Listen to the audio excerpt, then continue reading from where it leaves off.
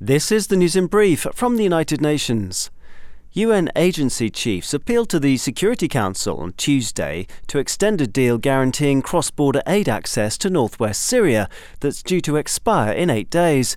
If the Council fails to extend the deal, the consequences will be catastrophic for 4.1 million people in non-government-controlled areas, said the top agency officials, who include Emergency Relief Chief Martin Griffiths. Last year, the UN and partners used the aid corridor from Turkey into Syria to reach an average of 2.7 million people every month. Without these cross-border operations, millions of people, especially those displaced for years and multiple times, will not have access to food and shelter, the agency top officials warned.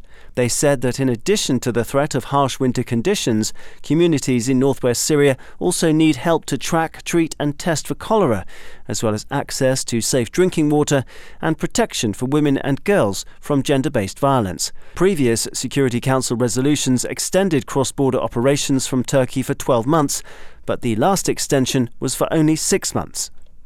Amid a reported surge in COVID-19 infections in China, coronavirus experts have been meeting at the UN Health Agency on Tuesday to discuss next steps. In Geneva, a spokesperson for the World Health Organization confirmed to journalists in Geneva that Chinese scientists had been invited to participate in a meeting of the Technical Advisory Group on COVID-19.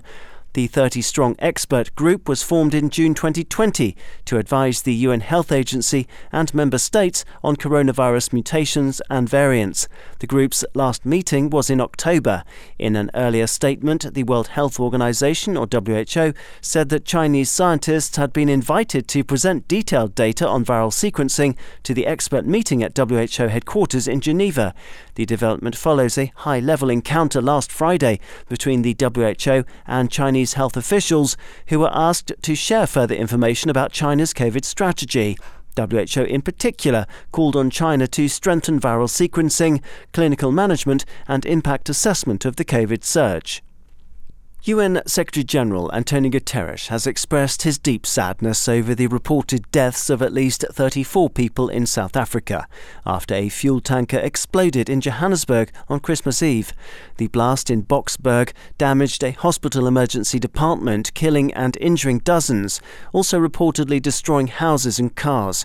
News reports said that the victims included nearly a dozen health workers and almost 24 others. Children were reportedly among those who perished. According to news reports, the fuel tanker struck the underside of a low bridge before exploding. Daniel Johnson, UN News.